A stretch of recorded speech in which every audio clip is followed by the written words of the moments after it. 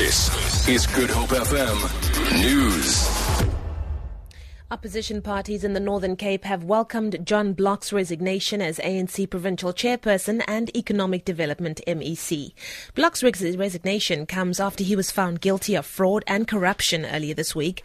In the same case, in the Kimberley High Court, Trifecta Director Christo Scalz was also found guilty, while Deputy Secretary Alvin Boertis was acquitted of all charges. The DA's Andrew Lowe. We hope that this then sending a clear message to all people involved in government, MECs and those who are still want to looting the coffers of the government.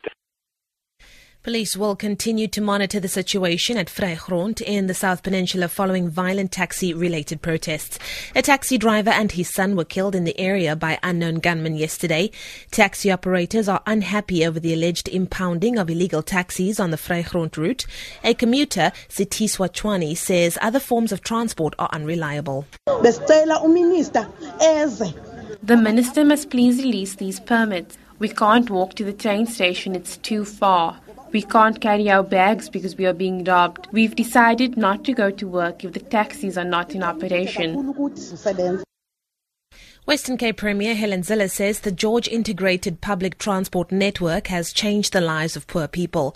She was speaking at the official launch of the bus service at Conville. Zille says the transport system is the product of cooperation between the three spheres of government. Public transport is the artery of the economy.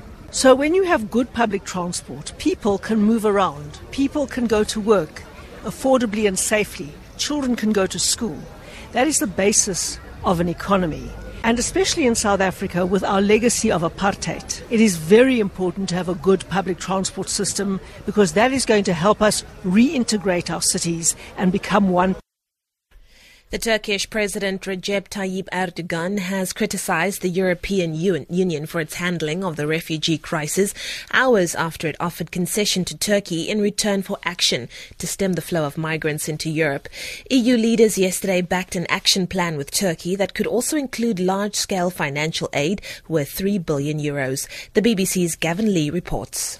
What they're asking of the Turkish government is effectively to shore up the border, to be Europe's policeman and stop the continuing flow of migrants across the Aegean into Greece. There are, in return, though, things that the Turkish government wants. They want to look at the idea of visa liberalisation in the next few years, the idea that Turkish citizens can travel around the Schengen area of Europe by 2016.